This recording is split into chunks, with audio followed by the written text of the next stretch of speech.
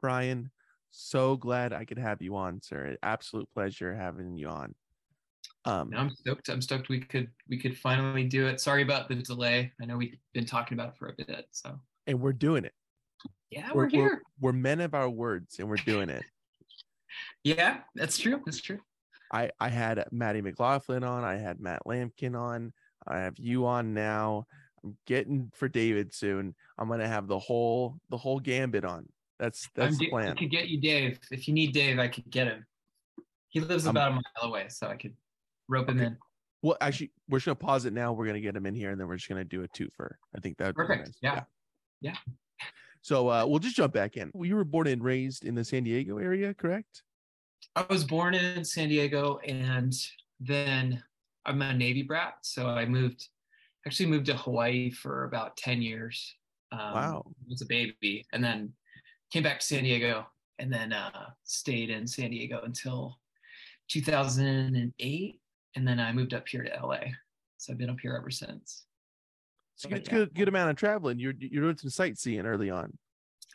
yeah, all my early memories were being a kid in Hawaii. So it was not a bad place to grow up. And then San Diego after that. So I can't really complain too much about that. It's Not nice. bad places to be. Yeah. Yeah. Would you ever want to move back to Hawaii eventually? I've never gotten to even go back and visit. So I know it's totally different. I'd love to go see it. I don't know if I don't know if I could ever live there. It might be I don't my partner grew up in Florida, and he's not a fan of like super hot, humid weather. So he wants to, stay away from that probably. But Understandable. I don't Understandable. want to say no, because I mean Hawaii's beautiful, so I can't. I know it sounds like so ideal. So I don't know. I'd be down to do it. I don't know. Right. So you are moving back there next year. That's the plan as of right We're now. planning August, yeah. Okay. Cool. Whether my partner likes it or not, we're going. Yeah. Yeah. Kind of like because you give and take in a relationship, and that's just something that has to be Yeah. done. Yeah. He's just gonna take whatever I want to do. Yeah. That's what's gonna happen. He'll like it. He'll Yeah. learn to like it. Yeah. I'll learn to like it. He better. Yeah. When did music kind of enter your life? Was it at a younger age or kind of in your teen years that you started getting into it? When did that come about for you? It was I have four older siblings. So my oldest brother is 11 years older, and then my sister's like just over 8 years older than me, and they were both pretty into music. So I was just around. They were like into whatever was popular. My sister went pretty deep into like new wave and goth and stuff like that too. So I always had a good. Sorry, there's a chopper flying overhead, but I don't LA. know what you did before this, Brian, but legally Yeah, you were here at 1:48. I can attest to that. I will say that. Yeah. I mean that's. I'm going to say no more on that Yeah. subject. Yeah. That's. Moving But no, forward, my establishing the alibi. Yeah. yeah, and I was here. We clearly I don't have a clock in the background that could back Right. that I'm up. I'm I'm verifying it for you. Yeah. As a Perfect. And this is recorded, and yeah, yeah, perfect. we're all good. But yeah, no, I just grew up around my older siblings, their influences, and then my mom's actually a musician, so I grew up around it. She mostly would do singing. She plays piano and a few other instruments, but she was, like active in the church choir and stuff. So I grew up around music and had instruments in the house to play with. So it was kind Good of deal. just like built in. Yeah. When did drumming kind of enter your life? When were you kind of gravitated towards percussion? That was when I moved back to San Diego when I was like 10. And I was in a new school and had to make all new friends. And this kid, his name is James, and he and his brother were really into metal, and like and then like whatever was happening at the time, like Nirvana just had come out with Nevermind. And so he was like obsessed with drums, and I was like, oh, this is my new friend, and I kind of like fell into getting obsessed with it too. And we both wound up being drummers like later on, but yeah, he was probably like the biggest influence for that. Just I never really considered doing it before that. I just appreciated music, but it wasn't like something I was obsessed with yet. It kind of that came a little later, but yeah, drums just looked like fun. So I don't know. I remember seeing like Nirvana on Saturday Night Live and seeing Dave Grohl looked insane, just like this ball of hair moving around, and then they smashed all their stuff. That was cool. But yeah, I was into that, and then I was into like Motley Crue and stuff like that. So all the flashy drummers like that were pretty inspiring too. All the low key kind of just hanging back there kind of dudes. Yeah, just really subtle people like Tommy Lee, who he's definitely not showboating or anything ever. Infamously just under the radar kind of guy. Absolutely. Yeah, really. Yeah, just a mellow dude. I honestly haven't even heard that name in quite a while. I don't even know what he did post his career. Yeah. I don't know. The world hasn't heard from him. Right. It's one of those people that you're like, wow, yeah, what happened to them? What happened to that guy? Yeah, just faded into obscurity somewhere in the 80s. I don't know. Definitely didn't have any controversy or anything. No. No. Just kind of faded out. Yeah. Just clean living, Yeah, which is the great way to do it. Don't get messed up in all that other stuff. Just kind of do your thing, and when your time's up, just kind of bail from the limelight. Yeah. Yeah. I think I should reach out to him and see if he'd be down to come on the podcast. I bet he has some stories. Yeah, he's probably got a couple stories. I don't know. Seems like he might. Forever ago though, so I mean, it might be hard to remember because he's normal life and everything. Yeah. Yeah. I'll look into that. So kind of flashing forward a little bit within drumming, when did you begin to join your first band? When did you start like playing with other people?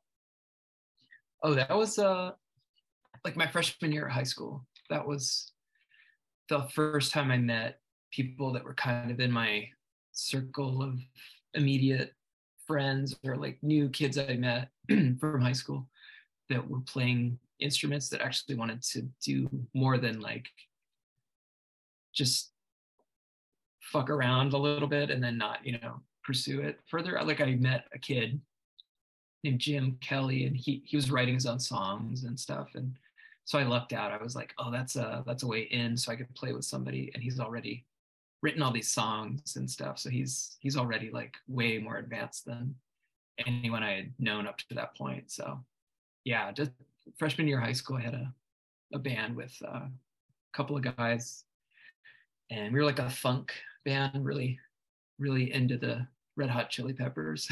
Oh, good deal. But like we were into like actual like 70s funk too. We were into like George Clinton and stuff like that. But we would do covers of like, whatever's on the radio at the time, like Weezer and Green Day and anything on the radio, like alternative radio. So we were just learning how to just do it together. But yeah, I was lucky. I met people that knew how to play, and they had both taken lessons, and I like found a way in. I like didn't know how to play drums, but I kind of messed around until it started sounding decent. And my parents were really cool. They let me learn how to play drums in the house, which is insane that they let me do that, because it's the worst instrument in the world to like let your kid learn how to play, probably.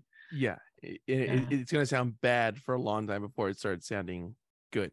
Yeah, there's like no melody involved at all. It's just crashing, and it's a horrible. Like my parents, God bless them, But yes, mine as well. I appreciate you, mom and dad. Thank you. Do you play an instrument? Yes, I do. I do. I got the drums behind me. You can't really see them there, but man. Yeah. Okay, so you know exactly what I'm saying. Yeah, Green Day, Blink-182, Weezer.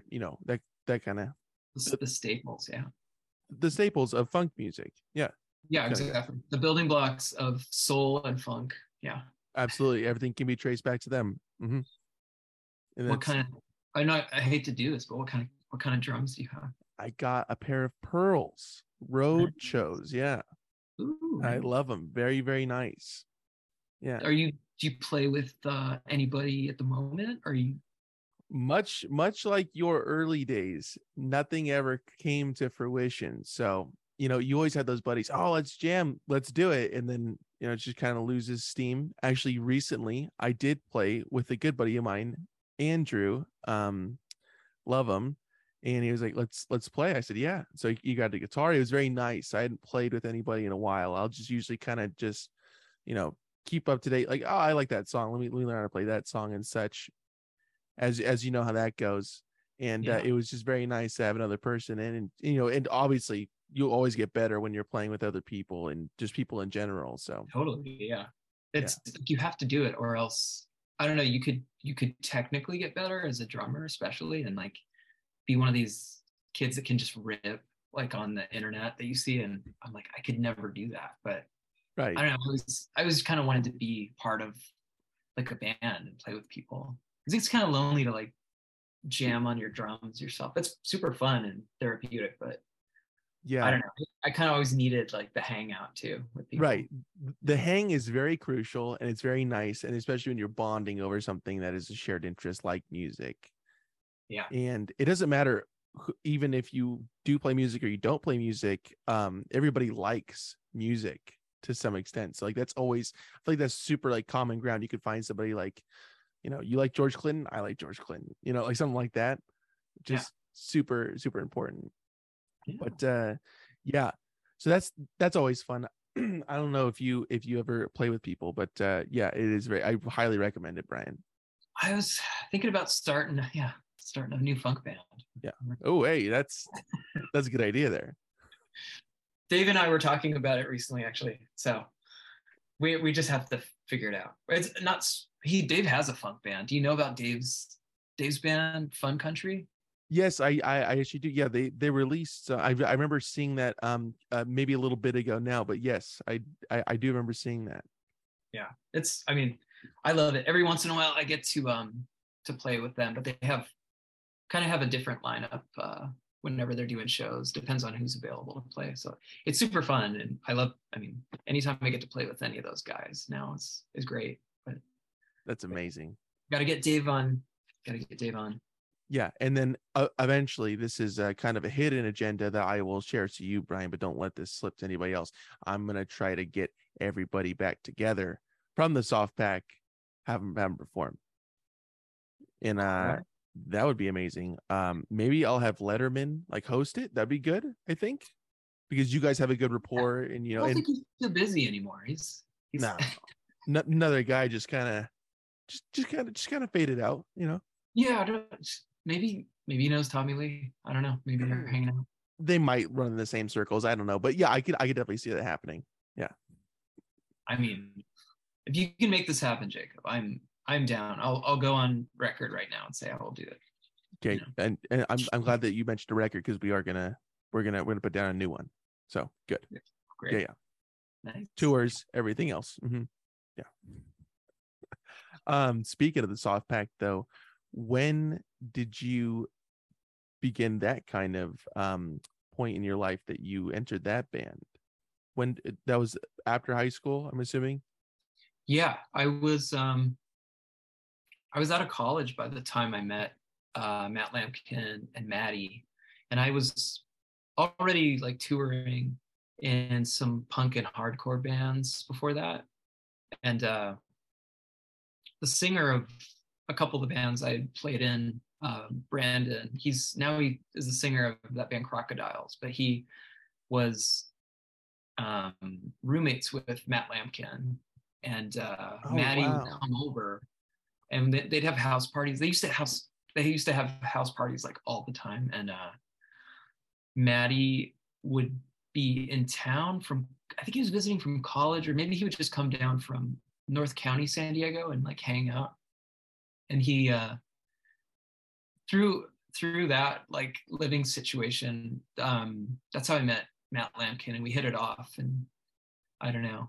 And then Maddie, we hit it off because Maddie's super fun and hilarious, and then I met David through those guys. And yeah, they all went to high school together too. Those three went to high school, so they introduced me to a huge group of friends that I didn't have before. So it's through them I met lots and lots of other people. But it was That's after awesome. college.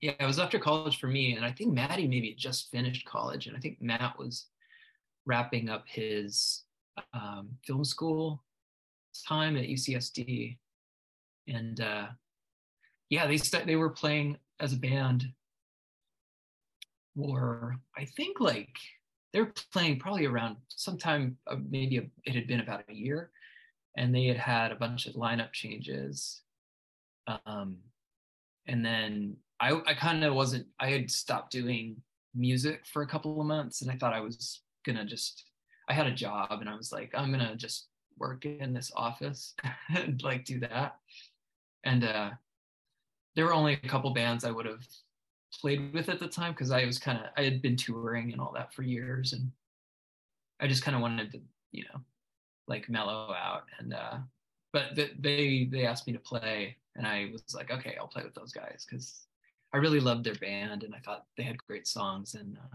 I don't know, we had a good time together. So luckily they asked me to play, but it was at a time where I was like semi-retired. I wasn't planning on playing with anybody anymore. But Wow. I just liked their songs. I remember they gave me their like CD to learn the songs, and there was a bunch that I hadn't heard yet, and I thought they were great. So I would go see them, and it was kind of universal. But amongst all my friends, we all were like, okay, they were one of our favorite bands playing at the time. It was them and this band, The Sesh, which were like the Sesh we all kind of said were like the best band in town at the time, and they totally were. They were great. So I mean, What a but great name too, the among a bunch of Sesh. great, yeah, the Sesh, Oh, they were fun. They have records out. They must they must be around on like the on Spotify or something. I hope they are. I hope those records are still available somehow. But that's just a strong name. Yeah, I like it. yeah, strong sound too. Those guys they were great. I don't It know. There's a connection invokes. to Matt Lampkin's solo record to Andrew, the drummer of the Sesh. Like I think he produced and he plays on a few of those songs, like the drum tracks, or that's him. So Wow, that's he's awesome. a ripper. Yeah. That's really cool that the community, it seemed like, was going hand in hand with one another, and whatever was going on everybody knew about or was a fan of what was going on within that time frame. Yeah, it was like tight knit, and then it's weird how many of those people kind of grew up together, and I wasn't part of that circle of those friends, but um, through getting involved with Maddie and Matt and Dave, like I made so many friends through those guys. So it's yeah, it's cool. It was a nice like little scene down there at the time. I don't know what's going like I'm sadly I'm a little ignorant about what the current scene is down there. I'm sure it's good. There's always good music down there, but I don't really know like what's happening There's down always there. some strong stuff coming out of San Diego, but more importantly, you'll be really tapped into what's going on in Hawaii coming this Oh, August, I believe, right? yeah. So I mean that'll We be, start something up. Yeah. yeah, going back a little bit, that time that you kind of thought that you were taking a break, or at least leaving touring and playing in bands for a bit. If that opportunity hadn't come about to join the soft pack at that time, do you think that you would eventually made your way back to music? I actually before playing with those guys, I had started playing in another band. It was called Wild Weekend, and it was like an all female band that did covers of there's a legendary San Diego punk band called the Zeros, and they started as an all female like Zeros cover band, and then the drummer she left. I think the drummer and bass player, yeah, the drummer and bass player left. They were in another band called the Atoms, which was another like really great band at that time. And they left, and then my friend Kelly she was one of the guitarists and singers in that band. She's like, "Hey, would you want to play drums?" And it just sounded like fun, so I did that, and it was super fun. It was like just I don't know, it was different to just play shows just for fun again, and you know, like also being in like primarily playing with women in a band was the first for me, and it was super cool. It was great. I loved it. It was I don't know That's a awesome. different thing, but it was through that like I think maybe Matt and Maddie saw I was doing that, and they're like, "Oh, I guess he's playing again, so maybe we could ask him." So yeah, they had they had a few other drummers before, and people just couldn't like make certain shows. They book shows, and then they were people that were in other bands and stuff, and they'd be like, "Oh, I got a show that night with my other band." And so Matt and Maddie wanted to just push forward, and eventually I left Wild Weekend and started playing with those guys. When you first kind of jammed with them, like the very first session, if you could remember what that was like with them and kind of just hanging out, did you feel immediately like, okay, this is something awesome that I want to be a part of? Yeah, it was. I already knew that I was familiar enough with like their music before, so and I'd seen them play at least a few times, and I was like, no, this band is great, and I knew them well enough to know that they were a fun hang. And the first time we played, it was like right after Christmas 2007 or so, and we were at Maddie's mom's house. Because Maddie's brother Trevor had a drum kit there, and like they would rehearse there. And so I went up there and we played, and I just remember everybody. It seemed like really exciting. I don't know. It sounded really good, and then it felt good to like play and like really lay into the songs. And I don't know, like I was familiar enough with them, and I think we would do like after a song or two. I think Maddie was like super stoked, like visibly stoked, and that always makes me feel good. It's like, oh, cool. I guess it sounds good. But When did you kind of figure out that you wanted to play a cocktail kit for the drums? When did that kind of come about? I had I bought one for fun just to kind of learn how to play them because I always thought they were cool looking before I started playing with those guys. And then I'd say like any decision to make that my primary kit was born out of extreme laziness. Like I just didn't want to move a bunch of shit around anymore. So it was really like making it compact and easy. Like I just wanted something that when you're done playing and you have to clear the stage, it's kind of a bummer. If you could just pick up the whole thing and like walk off stage, it's awesome. And then every sound guy will love that part about it, but they hate figuring out how to mic the thing. That was the only issue. But Yeah, I um, could see how that'd be difficult. it just looks weird. They're like, "Where's the kick drum?" And where how do I cut a hole in the bottom of this? You're like, "No, dude, like don't, please don't." And but yeah, I was like, the reason I did it was I thought it was cool, and then like I was into you can see in the movie there's something about Mary. What's his name? Tommy Larkins. Yeah, Tommy Larkins plays one. That was the first time I saw one, like on in a movie or like anywhere. And then I was like, oh man, I want to like learn how to play that thing. That looks insane. And then like there were a couple other stand-up drummers that were pretty prominent, like the guy from Violent Femmes. Mm-hmm. So I liked kind of like it made them stand out to me too. They were like interesting, these weird little contraptions. I thought they were cool. But Right. yeah, but it was like Uh, mostly laziness to answer your question. Yeah. that's awesome. Speaking of Tommy Larkins, I went to go see Jonathan Richman a few weeks ago now, at Nice. the Zebulon, and I was standing right next to his kit, and I got a good look at it. It's very like an odd setup, and I love it. It's like not traditional at all. I'll send you a picture of it. It Oh, looks dude, I would love to. Yeah, I saw him years ago too, and I stood also by like right by the kit because I was just like, what's he playing? And it was like right. bongos and stuff. It's just he's super cool. He's like one of those guys I forget about sometimes how cool his style is. And then I'm reminded either they're playing in town and like people are talking about it. And I'm like, oh yeah, that drummer is amazing. And his volume too. He's like the best at controlling volume and just playing perfectly for Jonathan Richman. It's just, I don't know. Definitely. The two of them together are just so good. I don't know. Yeah, really, really good. And I mean, of course, and not to get too inside baseball with this, But Yeah. Jonathan Richman, when he plays live, it's kind of like a little bit softer, and it gets a little bit higher in places. And Tommy just knows when to kind of bring it back and kind of take a step back and be a little bit more forward when he's kind of dancing, and it's just relying on the kit Oh yeah. alone. Yeah, Yeah. super No, super cool stuff. he's great. And Yeah, it seems like he's always playing, and I gotta go see him more because I don't think he ever plays like a bad set. So no, I've never seen a bad set from him. I've seen it a couple times now. It's amazing.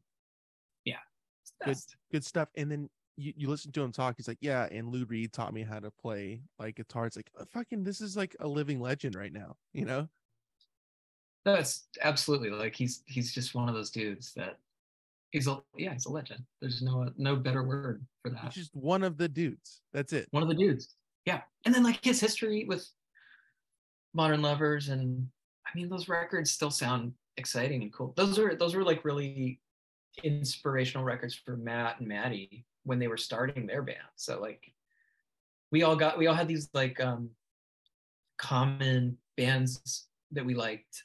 Those guys were really into the Fall, and they were really into like Jonathan Richman, stuff like that. So we had Maddie and I bonded over the Replacements, and just like we clicked on that level as friends before we started playing together. So it was pretty nice to be asked to like play with them. I kind of knew what I wanted to do with them when I got to play with them. So it was a good fit, I think.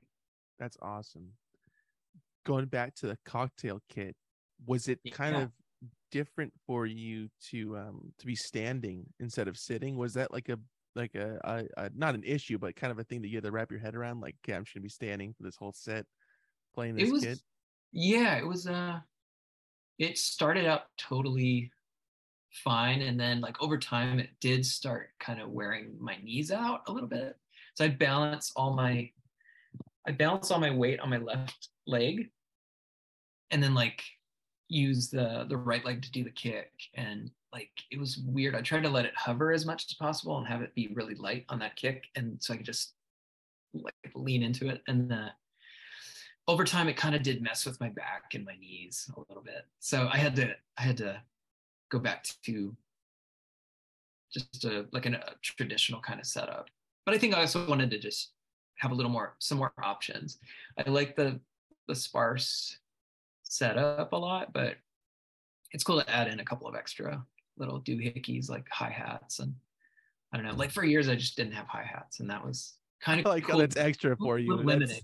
That's Yeah. extra. Yeah, I had this cool thing on a hi hat. Do you remember the first song that you contributed to for the soft pack? Do you recall the first thing that you guys kind of jammed on? It's like, hey, can you help out with writing this? The song, maybe like in an arrangement way, I can think of like Parasites. Maybe there's like a part in it where there's like it gets really heavy for a couple seconds there, and I think just like, oh, we should do that only one time instead of twice, or it was probably like minor things like that. But I don't remember exactly. I think actually the song Mexico, we Matt had chords, and then like Dave, I don't know.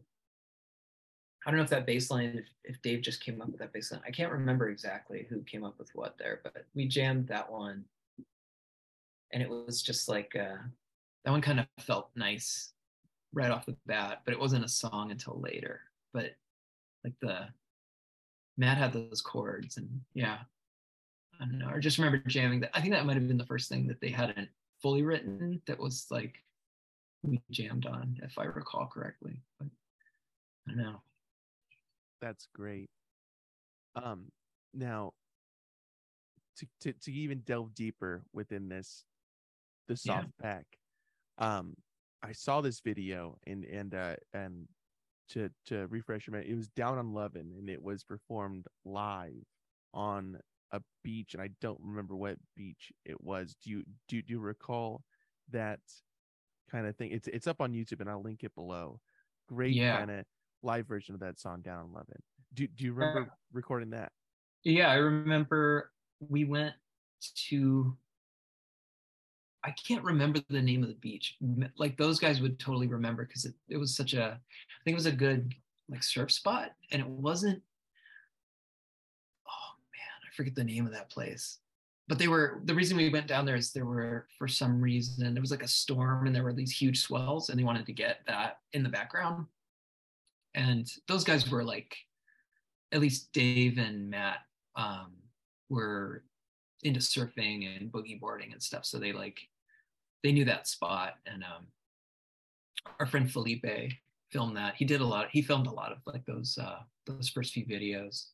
Um, but yeah, I remember we went to the beach and just did a couple of takes of that. And in that there's like a guitar case, I think, on the sand, and that has the microphone to pick up any of the live sound. So that was the only mic. I think we just used one little mic hidden in the guitar case Yeah, I for was it. wondering about like that, picking that up.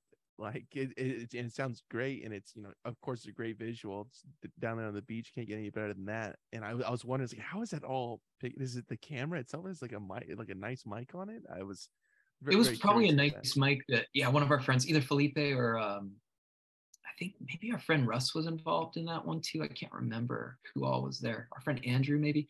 They all had like, because they would do film stuff and music stuff, and they all had like good gear. So we would, working with your friends that had cool mics that you could, hide in a guitar case that would pick up decent sound, and then having someone mix it. I think it was probably mixed after the fact too, because yeah, otherwise it was really loud. I remember those waves were pretty loud, and then I think there must have been one or two takes we did where people like walked in front of the camera. I'm sure, which I don't know, that's always fun to like keep stuff like that, but I don't know.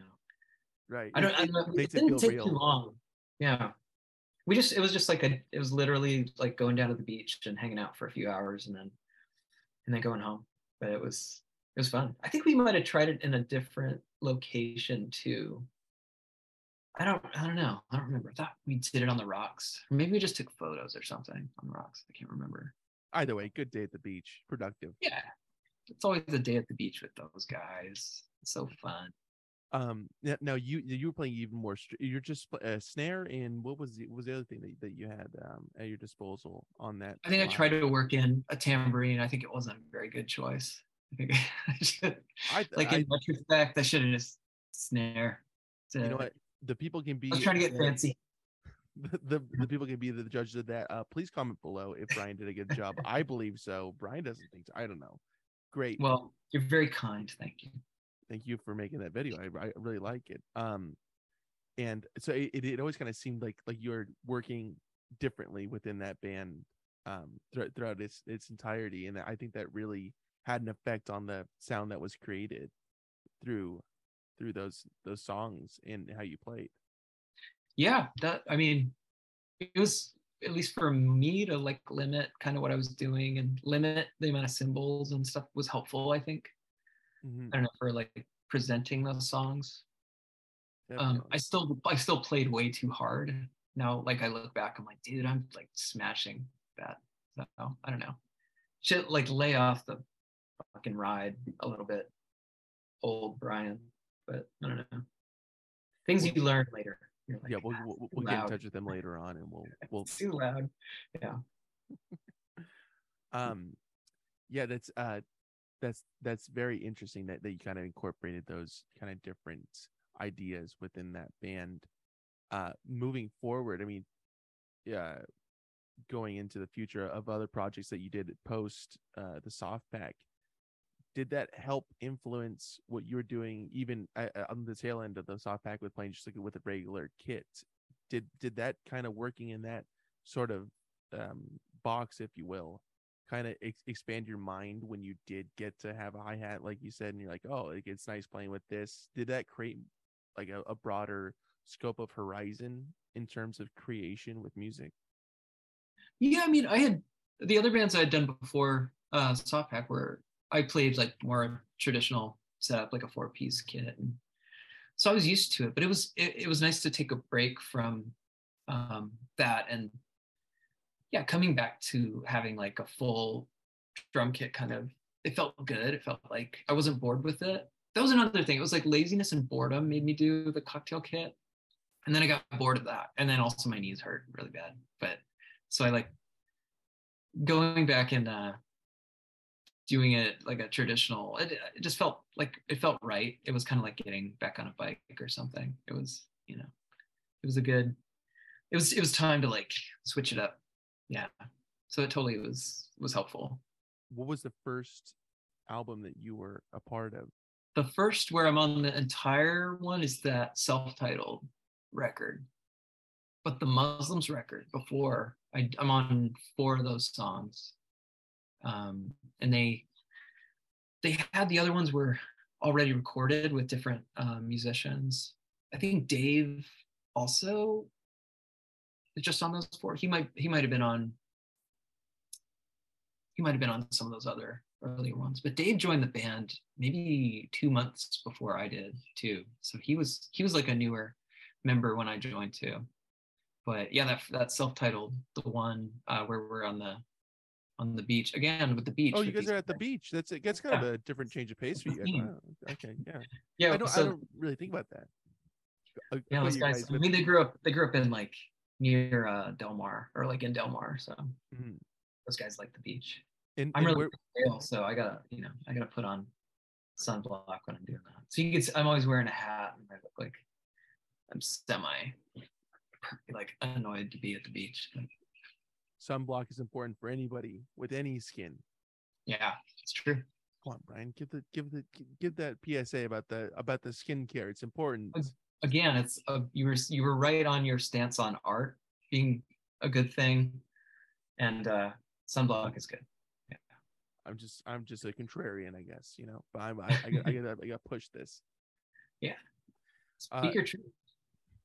in relation to San Diego, now where were you growing up? You said it was not kind of near the beach. What kind of what part of it were you I wasn't living too in? far, um, but I grew up in an area called Claremont, which is just like a suburb.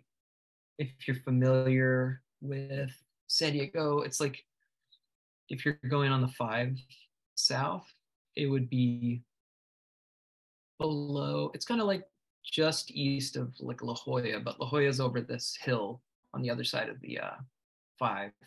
So I'm like in a suburb that was like just east of that, which was like not an exciting. There's not a lot happening in Claremont. It's like just a suburb, but It's Claremont. It's good. I it's like Claremont. it. Yeah, There's a great coffee shop, Claremont Coffee. There, is there highly recommend it. Very good coffee. really? Hmm. Wait, you know Claremont like in San Diego? Yeah, yeah. No It's way. Yeah, it's I over grew up there. Yeah, North Claremont is where I'm from. So if you're, I don't know, they call it like it's part of the Golden Triangle. This is some inside baseball San Diego we're stuff. really getting into We're it. really specific here. Yeah, Yeah. we're Yeah. inside Padres right now. Claremont Yeah, coffee, really? yeah. Okay. Claremont Coffee. Yes, sir. I'll Let send me it to know. you. Like send me drop a pin and I'll next time I'm in San Diego, I'd love to get it. Bingo. Yeah. Exactly. We're gonna go film it, me and you, Brian, and you're gonna show me where you used to hang out and play music. We're gonna go down to Claremont, get some coffee. That's what we're gonna do. Mhm. That sounds great. I'm down. 4 hour video of you. Oh yeah, Oh and yeah. I parked here one time. I got a parking ticket. Wasn't very nice. On to the next spot. Stuff like that. Oh yeah. The Claremont cops, man. I don't know. Parking tickets, jaywalking. No, don't Did you do it. did you ever get a ticket for jaywalking? No, and I'm afraid to get a ticket for jaywalking. I'm the guy that will sit and wait till the light changes. I'm that guy that people are jaywalking. And, like in New York, I won't do that, but like I'll do it here. But I guess now you can't get ticketed for that unless you're putting yourself in imminent danger because the law just changed. And that should be the law. Okay, if there's no other cars coming, I yeah, You're good. I fully endorse it. If there's nobody, if it's a blank street and the whatever crosswalk is like whatever 3 blocks away from you or whatever it is, like Who's got time to no, do that? not us, not We're us, Brian. I'll busy. tell you We're that busy. Yeah. we're busy guys. Um, going back to the album that you were just speaking of, the self-titled Soft Pack album. What was that recording process like for you, being in there and contributing to these songs? That was a crazy time. we finished the writing on that record. We wrote it pretty quickly, um, because we were playing a lot of shows at the time, and we had a manager at the time also who, I don't know, we kind of had fallen into having like a team at that point. So we were doing a lot of press and like a lot, which was crazy to me because I had only been in like hardcore bands and punk bands that, like you get 20 kids at the show and you were like, this is rad. And, you talk to like kids that had zines and that was totally rad. But this was like a whole different experience. So there was a lot of pressure on that record, but we did it really quickly because it was all written and we kind of had worked those songs out on tour. And I think we tracked everything super fast. Like we were living in New York to do it for a few weeks, and we were just going to the studio every day. And Wow. it was this really great studio. We wanted to do it there and with this producer because he worked on the Obits record. And we met him, and his name's Eli Janney. And he's now he's in the 8G band on the Seth Meyers show. He's the keyboard player, but Yeah. he's he's great. And then he was also, actually, he and his older brother were like in some Discord Records bands that I loved. So I was like, even meeting him when we were kind of scoping out who was going to produce the record, it was thrilling for me because I was like, oh dude, he was in Girls Against Boys, and he was in God, what is the name of the I'm blanking on the band before that turned into Girls Against Boys. But Minor Threat. Yeah. Got it. yeah. Yeah. No, but Good show. his brother was in his brother, I think his brother's in Rites of Spring. Oh wow. I Okay. mean, I was just like, dude, because I was like a massive Discord, still am like a massive fan of all that stuff. It was really influential. But recording with him was great, and he was super fun, and it was easy. And I remember he was really happy that it was getting tracked so quickly. We just kind of, I don't know, we like got through it super fast. It was fun. It was like a really crazy, weird time because I don't know, there was just so much like press and stuff. Was that did you guys feel like we were all on the same page? Like you moving as a unit within the band? Yeah, I'd say for the most part, we definitely had disagreements about stuff like you do with any collaborative thing you're working on with people, or like, whether or not this song should be on the record. That I remember after we kind of like turned it in, kind of like second guessing, just the normal stuff. I'm sure every band, like when you feel all that pressure to like deliver because you had some hype before and you're trying to like keep it going. But I'd say like out of everybody, I probably had the least amount of pressure on me because I wasn't singing, or like I just felt like I was in the back. Yeah. So The only pressure you were feeling was within your knee, and that was building up. That wasn't. Yeah. massive pressure, yeah. Like Gotcha. massive pressure on my knee and my mid back probably. So yeah, but it was cool, that recording. I think it still sounds great. Like, I don't know, Eli was super fun to work with, and yeah, I don't know, I like that record still. My mom likes that record too, so if your mom likes the record, then It's it's a good probably record. good. Yeah, It's a although yeah. your mom should like everything you do, right? Mhm. But also, Technically. it's nice if they're like, that wasn't my favorite one. That's also good to hear. It's like, okay, you're not just saying this just because I'm your child, which is Yeah. always nice. Oh, she told me the next one she didn't like as much. Okay, see, that's what I'm saying. You She, need to hear that's why that. I'm like, okay, mom's being real. So like, yeah, Yeah. As a musician, you gotta, yeah. She, she has her own opinion. She's entitled to it. yeah. My mom writes for Pitchfork. Actually, she gave it a Oh, 2.1. Yeah. oh, okay. So I was like, okay, mom, whatever. See you at Christmas. I don't know. There is gonna be that, like, oh yeah, my mother does write for Pitchfork, and then people will have to like, oh, well, why'd your mom give me this score? That's gonna be a real point of contention. Yeah. Do they have the same stranglehold that they had on music for like forever? Do they still have it, do you think? Remember that though, when like everything had to they had to get you had to get the blessing, but it It was was a big thing. It was a yeah. big part of it. I think people are still aware of it. I just don't think it has the zhuzh that it did back in 2011, 2012. These kind of pivotal years that like people were Make really or break focused on it. reviews, yeah. Where you're like, fuck, just give us a 6. Like nothing lower than yeah. Right. Um, did you end up kind of paying attention to reviewers? Does that have any effect or bearing on you, or do you notice it and you're like, okay, and then you just kind of move on?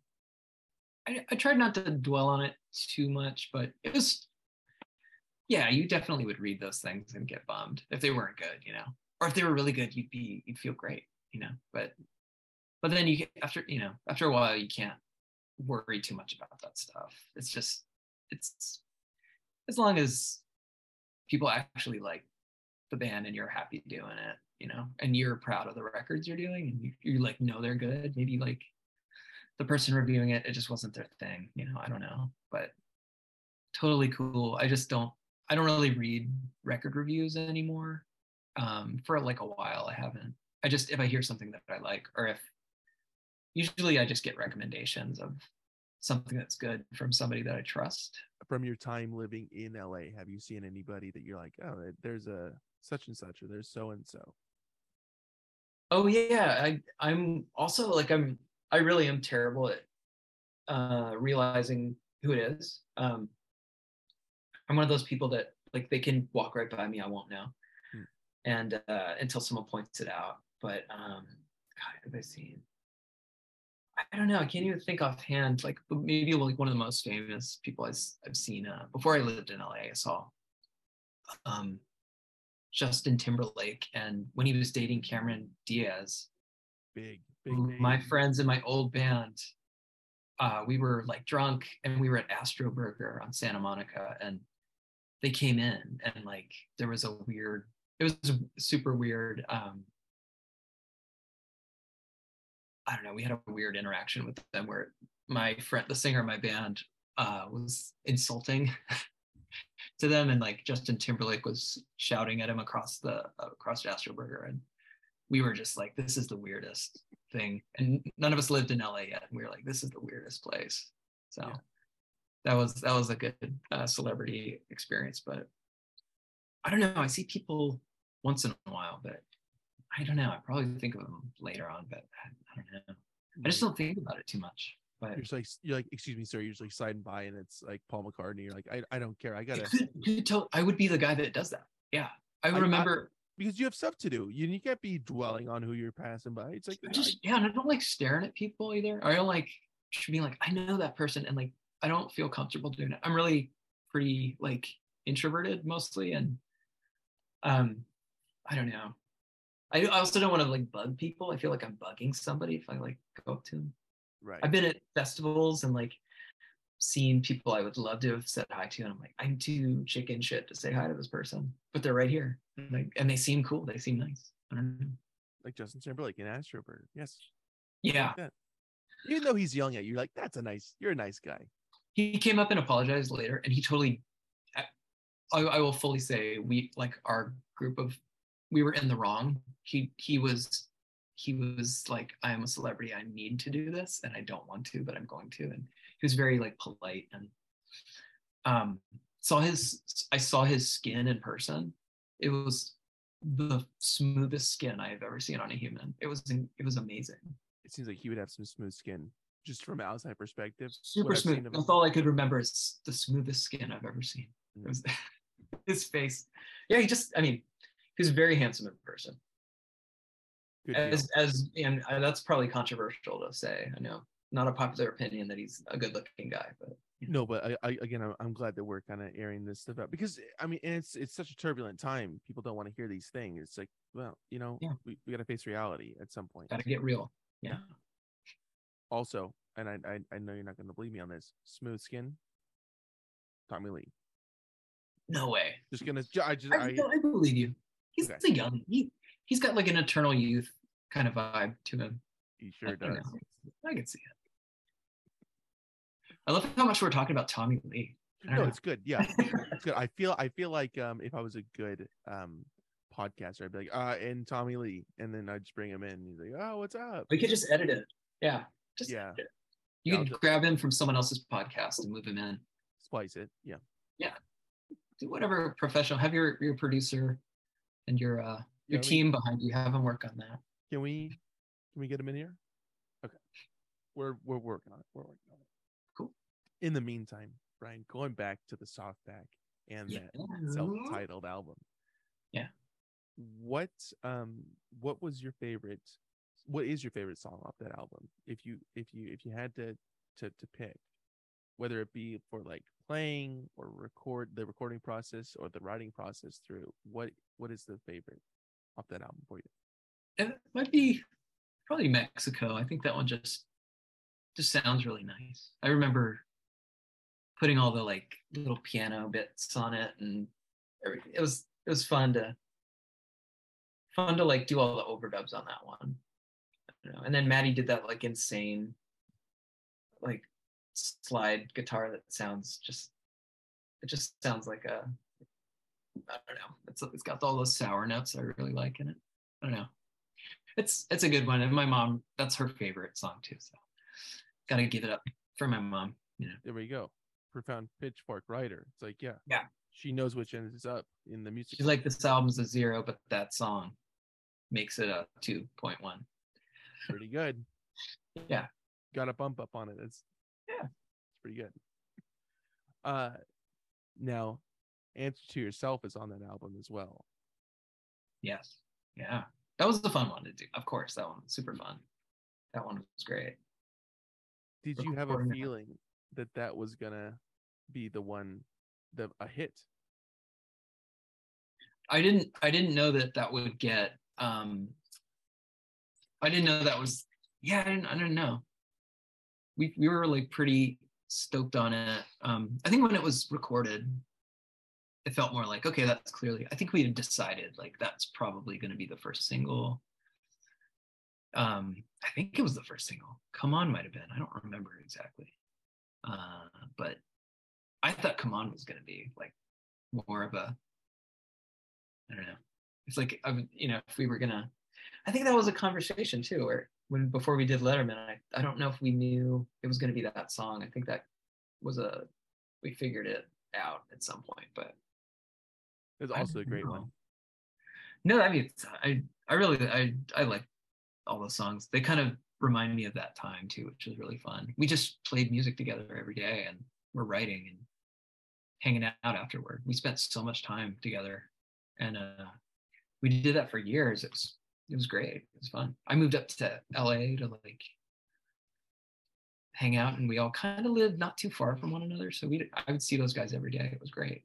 Like I didn't do that before in bands. I'd see I had really good friends I played music with before that, but it was like literally every single day we would hang out all day. So that's awesome. Yeah. I just think about like that more than I can't remember the specifics of the recording of some of that stuff, but just like the vibe was fun. This is good sessions. Good sesh, yeah. Absolutely. Yeah. Was that a pivotal point for you to move to LA? It was really like long overdue. And it was mostly to just get out of kind of like, I don't know, San Diego's beautiful. And I just kind of wanted to like meet more people and like expand, like my group of friends. And I knew people that lived in LA already.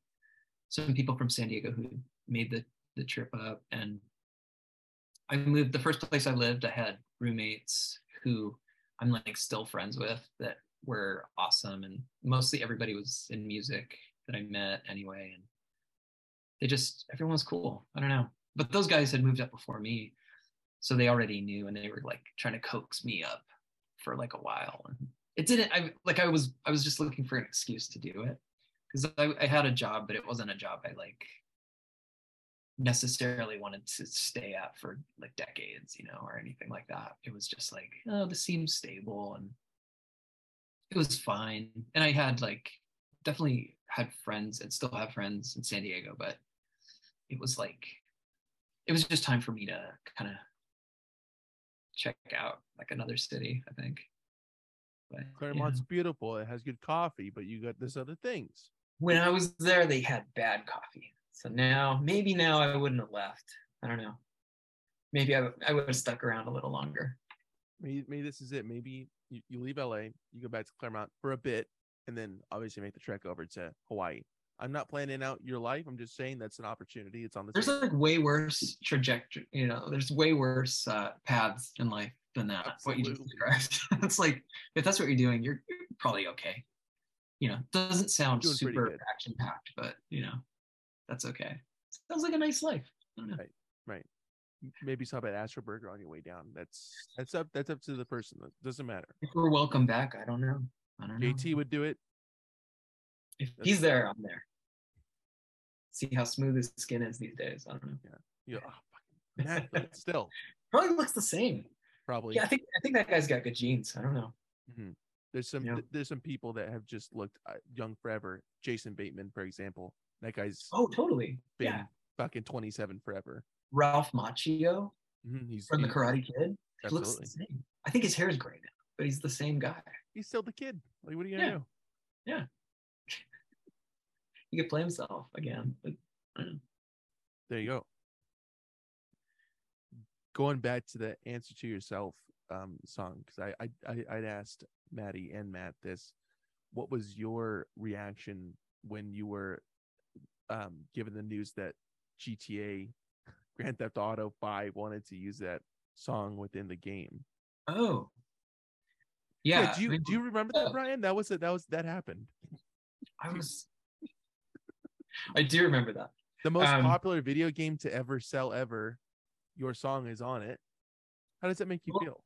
The connection was Wavves. The connection was Wavves because those guys had they are the hosts. Steven and Nate from Wavves are the hosts on Vinewood, like one of the stations. So I think they curated.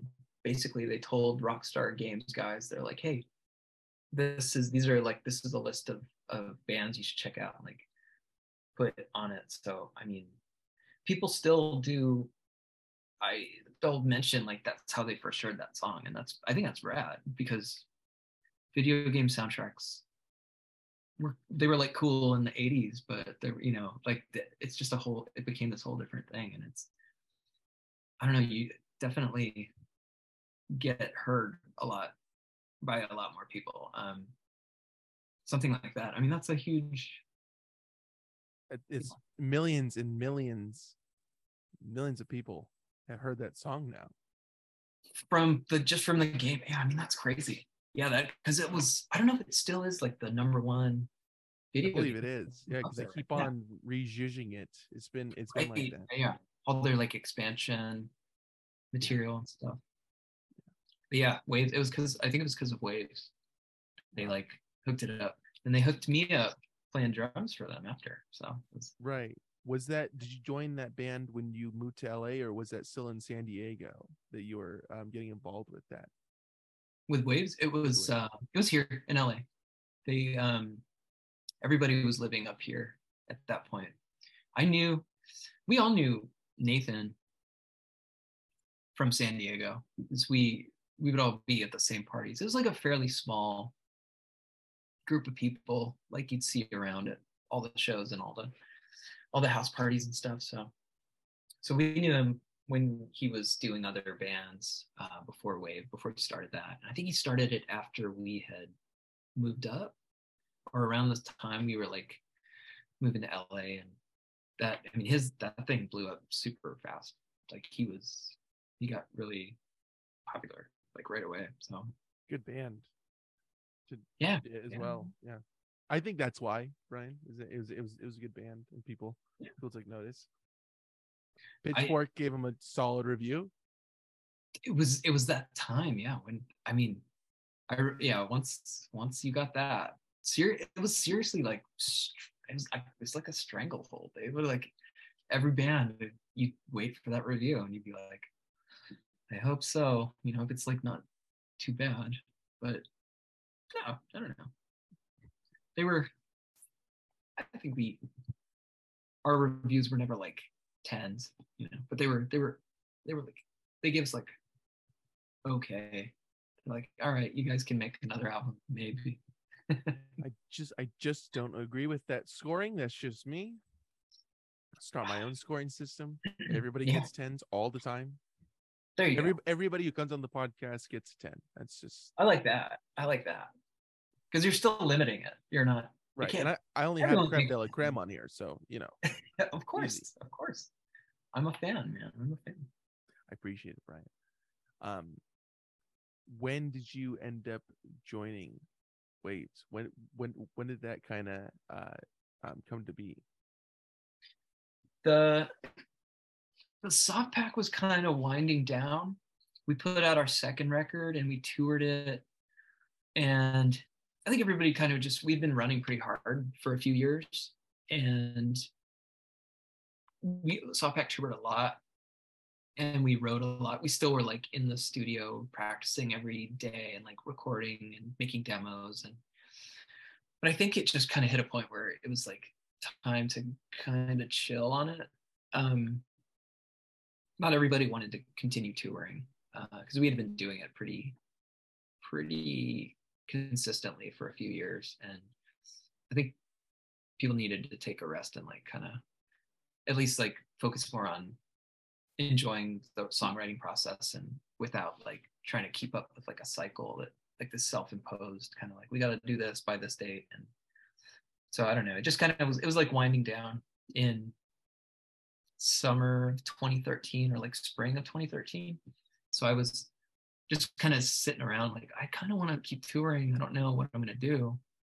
And I think that the guys in Wavves noticed Softpack wasn't really playing a lot, and they knew me, and their drummer just quit. So they had been touring a lot on the record. I came in to do the end of the tour cycle, and I think he had his reasons, but he like stepped out of the band, and then Nate just texted me out of the blue one day, and I was like, yeah, man, because they had tours still to do to finish up that touring cycle, and I was, you know, they had stuff that I wanted to do for sure. They're like, oh yeah, and then I think Steven told me like a few weeks after I started playing with him, he's like, oh yeah, we're gonna do Conan, or like we're supposed to do Conan. I'm like, oh okay, cool, that sounds good. Like yeah. And So, you said I can't do that because obviously you're good friends with Letterman. That was kind of an issue, right? yeah, well, if it had been Leno, I would have said absolutely not. But no, I was well, Conan and Letterman, they were those guys. I think they love each other, but Yeah. There's some admiration there for sure. oh yeah, I But mean, Leno, it would if I'm be a comedy nerd, I was like, anytime that Conan was like my favorite anyway. But I don't know. So they were going to do that. They had already done Letterman, so I didn't get to do that with them, but that was with their previous drummer Jacob. But yeah, later on we did Conan, but yeah, it was just they had these tours booked. They needed a drummer. I wasn't playing, so like it just lined up perfectly. The timing was good. good deal. It wasn't even like I necessarily Softback wasn't like broken up. We just kind of stopped playing, and we like people moved. Matt had already moved down to Mexico at that point, so we were getting together less and less. But it was like we're still friends and everything. We still talk like occasionally. I see Dave more than anyone because he lives down the street. But yeah, Awesome. Now, Brian, if you were to do if you're to perform on a late night show like tomorrow or next week, whatever, really soon, like yeah.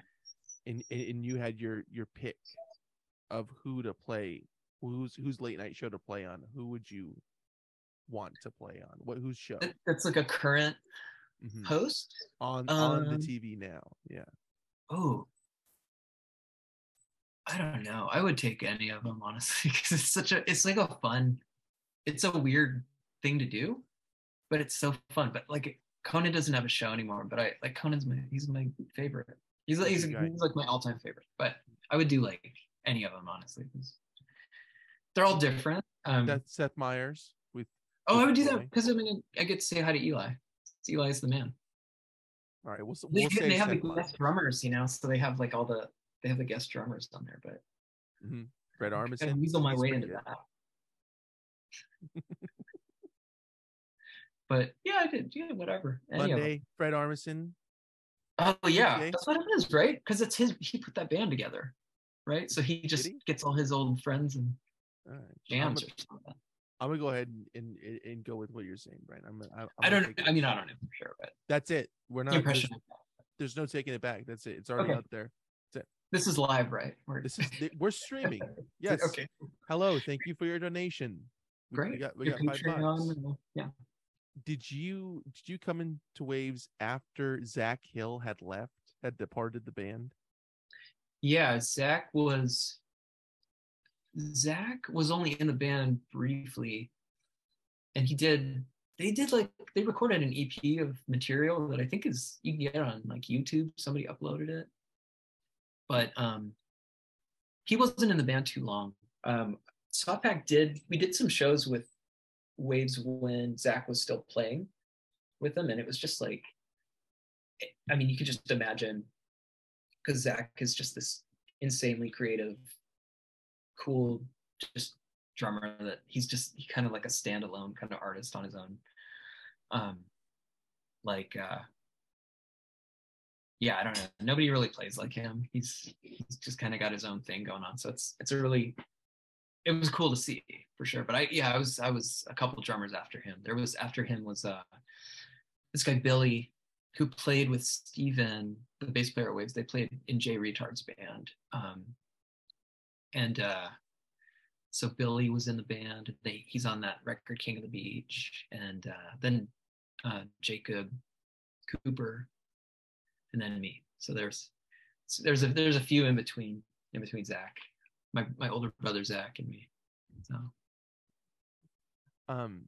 Zach Hill, one of the best drummers of all time, in my opinion. he's just like watching him is nuts. And since you're a drummer, you're just he's one of those guys. If you watch him play, I don't know what he's doing. Insane. It's insane. Just, and you're like, how do you even? I don't know. He's on another level by far, like several levels above where most of us live. So yeah, it's crazy. People talk about John Bonham a lot, rightfully so. Like, yeah, of course he had like major skills and what he was doing was insane as well. But I genuinely think that Zach Hill is right there close to him in terms of just what he's doing. I think they're on the same level. Inventive, yeah. He's Zach. He's Zach Hill. Yeah. That's it. We're talking about Brian Hill right now. That's a Hill that we're talking about right now. He's okay. The kid can hold a beat. I don't know. The kid's great. Pitchfork agrees with me. Was being a part of Wavves a bit of a change of pace from the soft pack when you started playing with them? Yeah, definitely. It was more like they were very well established. So it wasn't like when I started playing with Softpack, they had been kind of like a San Diego band that was getting more popular. Softpack were when I joined, and then we kind of like got, went through a lot of first things together after that. Wavves had been well established for like several years, so it was more of like I'm there to, play the songs that already they exist. It wasn't. We try. We would like jam a little bit, but it was more like the kind of band where people had basically complete songs or sketches of songs, and they would just have them ready. And Wavves wasn't the kind of band that would do like a lot of rehearsing and stuff like that. So there'd be a lot of like writing. Nate and Alex and Steven, they'd write demos on their own and then like bring them to the band. So that was a different thing. And I definitely, I was like more like a touring member and like a recording member of the band, but it was it's like they had their own thing long before I was involved. So it kind of remained the same, like unchanged my whole time I was in the band. But yeah, it was pretty different. Yeah. But it's cool. It was like super fun to continue touring and I don't know, the audiences were always fun. Those were really fun shows because they were really young kids that would come, and young kids are the best to play in front of because they just go nuts and like Like the crowd surf. dance, and they like to show that they're having a good time. Yeah, and you're like, oh God, this is nice. This is really, instead of people like looking bored, this Yeah. is way better. And Or for like the yeah, arms this crossed. business, yeah. But this is like that was always what I missed about the old bands I would play in were like before we were 21, we would just play like these weird little punk, do these punk tours and like play people's basements and kids would go nuts and it was super fun. But I don't know.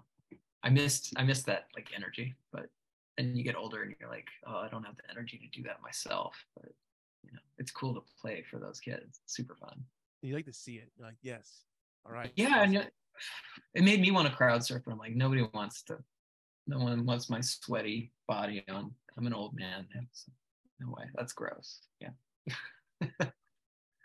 I don't. I mean, I always see it. I go, that's cool. That's cool to do. Like that'd be like a cool thing to do. But also, it's like, oh man, I have a phone and I have a wallet. It's like, Do people like pick your pocket? Like I've never done it. So like I've heard of people wouldn't picking do it. pockets and stuff. It's just like I got it, but I drove here, and the keys are in the pocket. Yeah. You don't want to be like, yeah, stranded because you Yeah. had to crowd surf. You know, outside. Hey And man, then do you have my keys? Who has my keys? make an announcement, make the band stop the show and Oh, hold it, an hold it. announcement. Yeah. Oh man, yeah, those are the realities of This is the crowd stuff surfing. people don't talk about. I'm glad you're bringing this stuff up. This is, yeah, It's finally coming out to the hard light. hitting news. How important is energy within a band that you're playing with for you, Brian? Is that like a really staple of creating good music? It's like the energy of the music itself, or And like in the people that are yeah, creating it, does that have an effect on the music that you're creating? totally. I think if you're excited to be there making it with the people you're playing with, and I don't know, that makes the hugest difference because everybody's jammed with people where it just didn't click, right? And you can't really force it. It just doesn't. It sucks. Like I don't know. I for me, every time I've played in a band or like jammed with people and it just wasn't, we weren't feeling it, like it was pretty obvious. And I wouldn't want to subject an audience to that, but because it would just be so bad. I don't know. Yeah, I don't know. It's different if you're like filling in and you're just playing with a band. That's fine. That band already has their thing. And you're drumming, you just don't don't fuck it up. That's the main thing. So that's enough nervous energy for me. Like make it fun, but I don't know. But yeah, it's super important. Absolutely. Yeah.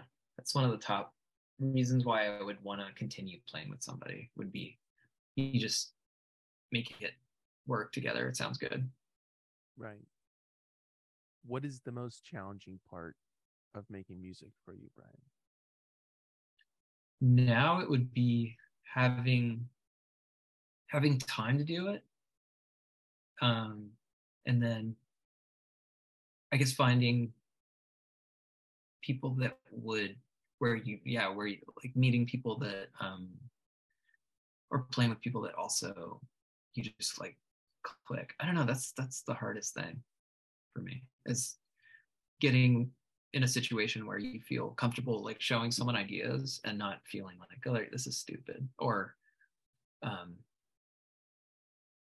yeah, I don't know, it's a rare thing. I've been really lucky. I've gotten to play with the people I played with because it was always pretty easy to bring ideas and or just like work off of their ideas and kind of know what I was gonna do. I don't know.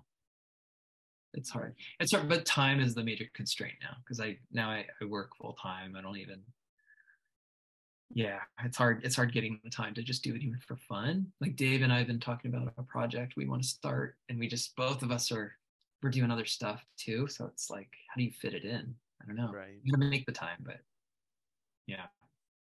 What is the most rewarding part about making music now?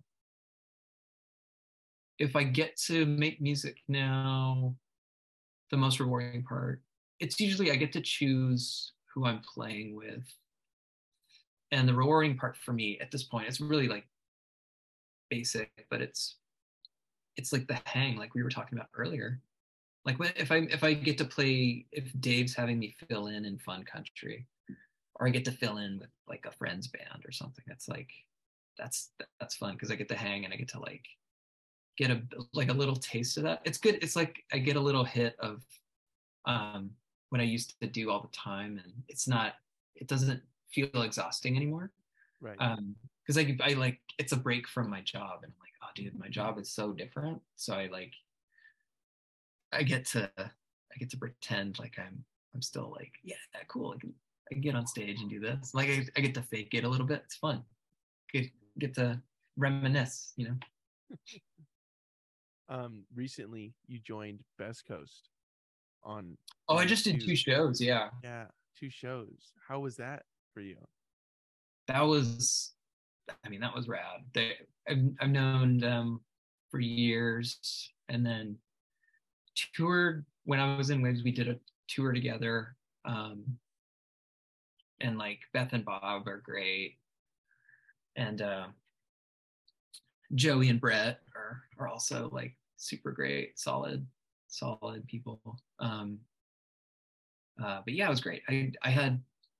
I was so excited. I never played that venue. It's the Ford Theater. Yeah. It's a really cool venue. And it's just like this lovely stage setup. And I was like, oh man, if you get to fill in for 2 shows with a band, like this is you can't get better than this. This is rad. It's like a nice outdoor like amphitheater, and I think the Hollywood Bowl's like a mile away. And but it was great. We went through so many songs. We did the only place, and we did Crazy for You, like in their entirety, and then a bunch of B-sides from like the era. Wow. So it was fun. I was like familiar a few years ago. I had done like another similar thing where they needed a drummer to fill in for 2 shows at the Hollywood Forever Cemetery. So those were cool shows too.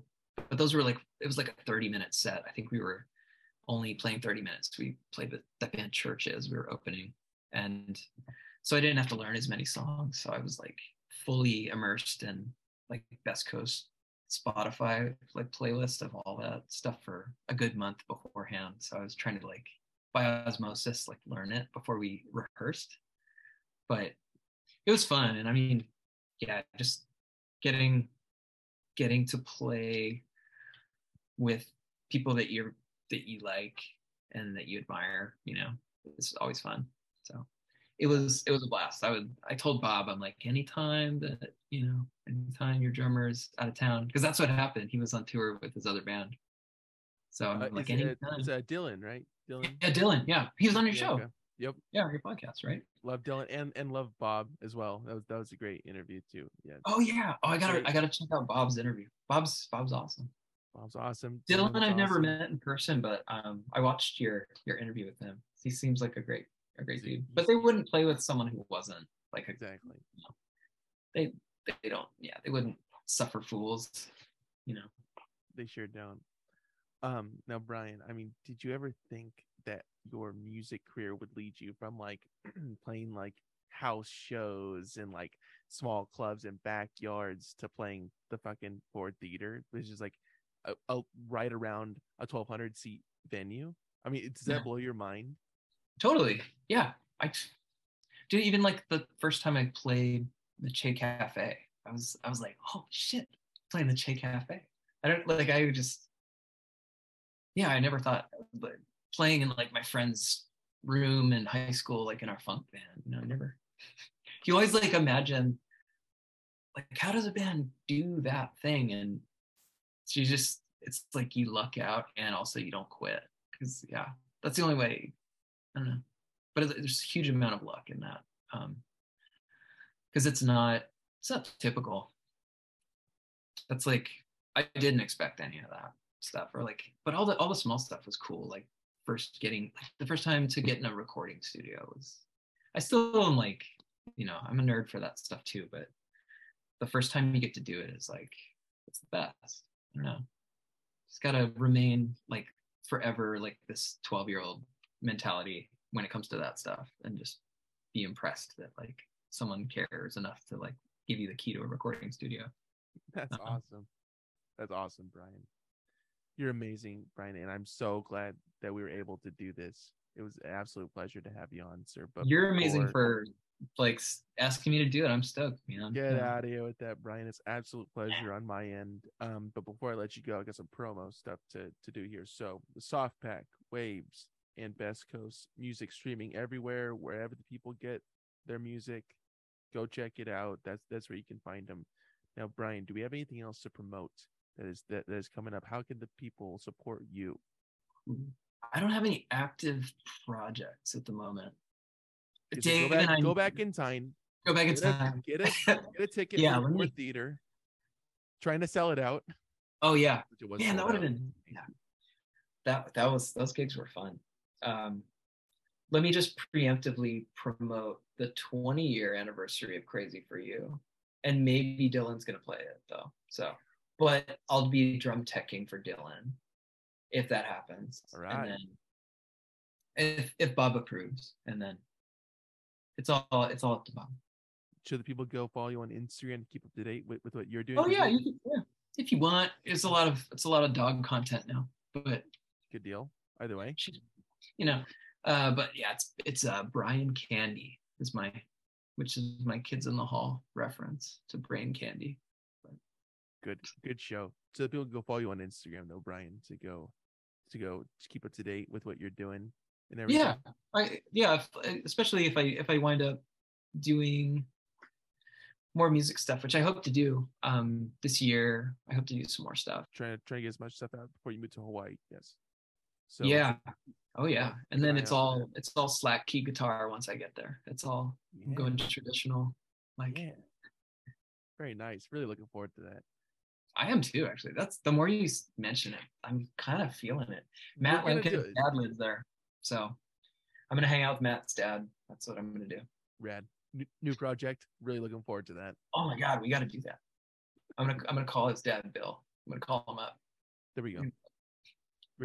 We're, we're already getting it together. Brian, I'll see you when I help you move to Hawaii. I'll help you package up all the stuff, and I'll see you then. But until then, been an absolute pleasure chatting with you. I'm gonna stop recording this. I'll talk to you in a minute, Brian. Thank you, sir. All right. Thanks, Jacob.